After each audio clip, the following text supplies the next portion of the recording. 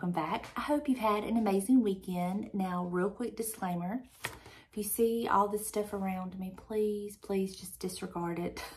If you're here from the other channel, you know my life is in chaos right now as I'm trying to do my Christmas decorating, film videos, work on my booth. It's a mess. But that's not why we're here. We're here to let the Lord help this mess that I am. Let Him talk to us, minister to us, get us through anything that we may be going through. That's what this is all about. It's not about all of this other stuff, right? So today we're going to be reading from our devotional, Farm Raised Devotionals by Miss Ida Mae Couch. And I haven't read this one, but just glancing down, I think we're going to get some good ideas for like menus to incorporate into our regular menus, because the title of it is the weekly menu. So let's just get started. I do have my King James Bible here that I will be reading scripture from. So let's just get started and see how God is going to minister to us today. The weekly menu. My mom was a woman of routine and rituals. She assigned a task to each day of the week, and this is how she kept her life in our home running smoothly. Wow. Had no idea this was going to be said, and it would just work so well with my opening statement, right? I need a routine right now. Part of her routine was around meals. Each day had a meal assigned to it. This was our typical menu. Sunday, roast beef with potatoes and carrots. This cooked in the oven while we attended worship service. Monday, beans and cornbread. Tuesday, pork chop, fried potatoes, green beans, and biscuits. Wednesday, hamburgers and french fries. Thursday, ham, potatoes, choice of mashed, fried, or soup, corn, and biscuits. Friday, spaghetti.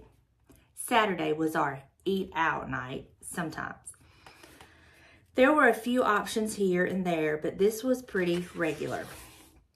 By having a set menu, Mom knew how much groceries would cost. It made her grocery shopping simple, and we knew what to expect each evening. I remember someone in the family getting tired of having roast every Sunday and complaining of having the same thing all the time. It's true. Routines can be good, but there is a downside as well. Boredom can set in. We tired of doing the same thing over and over week after week. Dissatisfaction leads to grumbling. Numbers 11:4-6 tells how some complaints regarding a lack of meat. What's interesting in this particular setting is that it didn't start with the Israelites. It started with some worthless foreigners, quote unquote. Yes, that is the quote from scripture.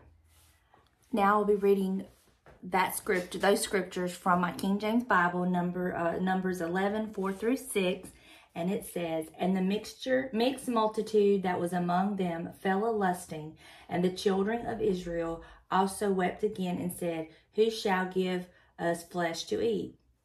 We remember the fish which we did eat in Egypt freely, the cucumbers and the melons and the leeks and the onions and the garlic. But now our soul is dried away. There is nothing at all besides this manna before our eyes." Now, I want you to put yourself in God's shoes for just a moment. Your children, the ones you chose to rescue from slavery, the ones you love so much, are throwing a fit because, hear this in a whining tone, "All I have is manna, boo-hoo-hoo. We don't have any meat," pouty face with a foot stamp. How would you feel if your offspring became so ungrateful? I'm sure if you have children, you have actually experienced this at least once. You wonder where your sweet, precious child went because this cannot be coming out of your sweet, precious child's mouth, right? I offer you a dare. I dare you to go for a minute without complaining. Okay, maybe that's not challenging enough. Then try 15 minutes. How about 30? Or for an hour? Or a day? Could you go a whole day without complaining?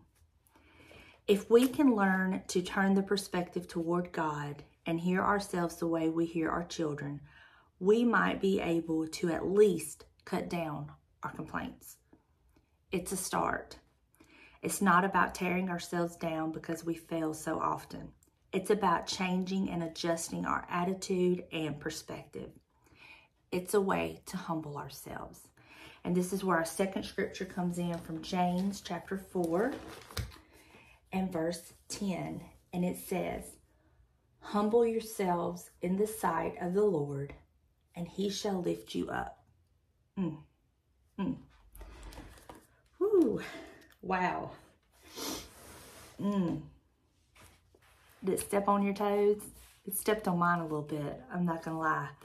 Because I've actually, in past, thought about this and honestly been convicted of this, if I'm just being 100% transparent. I can't remember the exact circumstances, but that's not the point. The point is I would find myself complaining and woe is me and, you know, blah, blah, blah. When honestly, I have no reason to feel that way, and much less say those things, because God has been so good to me. He's been very gracious to me. And I've said in the past that there is life and death in the tongue. And it does matter what we say, how we say it, to who we say it to. What we say has an impact on how we feel. And if you don't believe that, practice it, because it's the truth. You can be wake up having just a bad day, your aches and pains, and, you know, things are not like they should be. And you can give into that and start complaining and, you know, having a pity party and just feeling so sorry for yourself. And before you know it, you'll be worse off than when you first woke up. But on the flip side, when you wake up like that, you can start praising God for waking you up, praising God that you're alive and you can feel the aches and the pains, praising God that you have mobility where you can feel the aches and the pains, praising God for another day, praising God for another opportunity.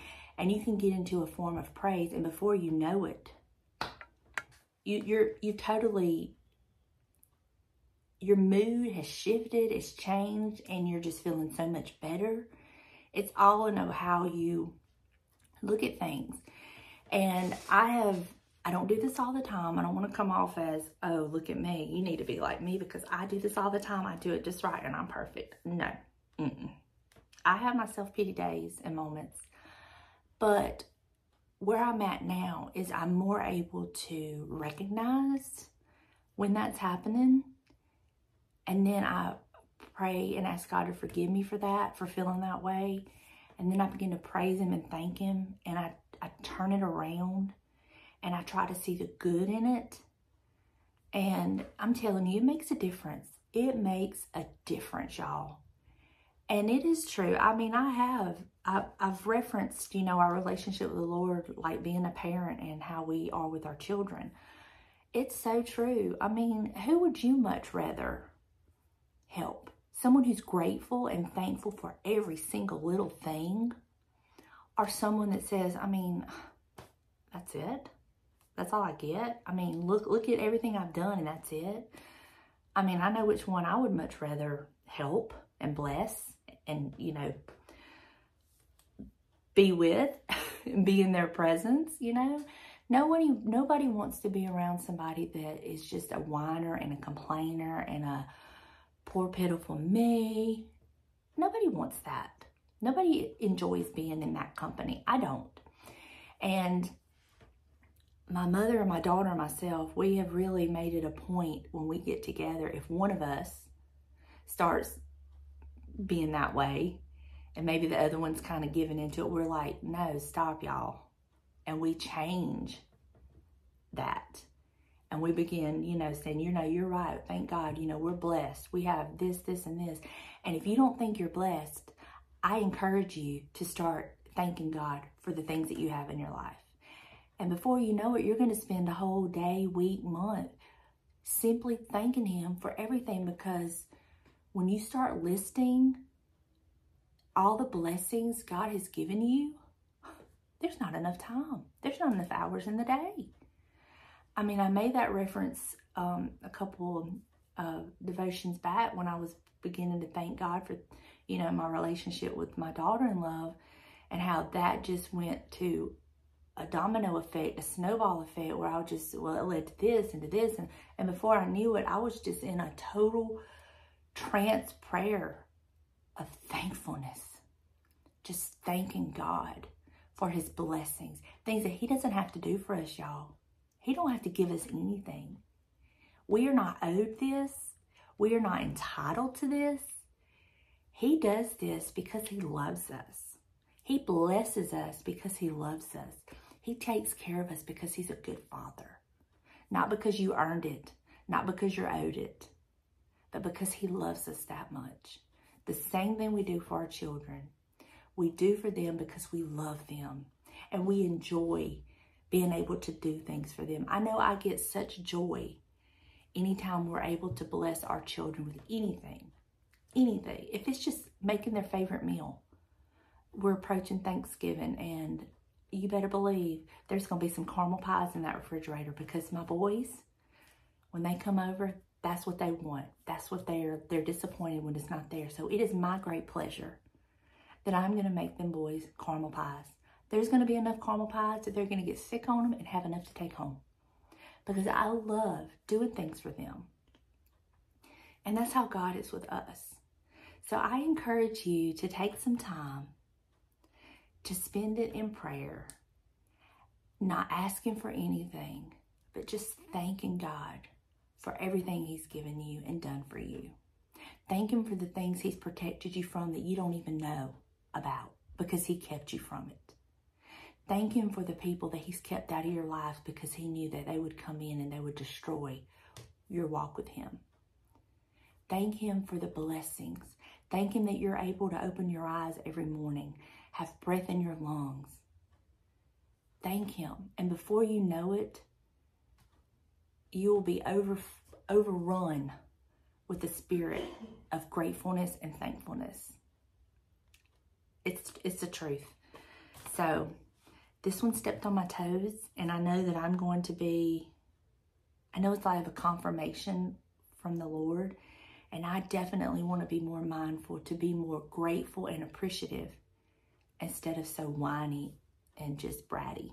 I don't want to be bratty to the Lord, you know? And I tell him that often. I mean, I don't want to come off as a brat, a whining, complaining brat. There is a difference. Let me clarify, because I just felt this in my spirit. There is a difference in taking your needs to the Lord. That's what he's there for. That's what he expects. He's a father. We expect our children to come to us with things that they need help with, things that they can't understand, things that they need guidance with, okay? That's different than being bratty and complaining to the Lord. I hope that makes sense. This is not to say you are never to go to the Lord with any problems, any concerns, any issues. No. He expects that. He wants that. He encourages that. But there is also a time we need to be approaching him with a thankfulness and gratefulness, and not be a bratty like, well, you didn't answer it the way I wanted. And I mean, I really wanted that. You know what I mean? He knows what's best for us. He's got us. So take a few moments each day to just begin to thank him for the blessings that he's given you.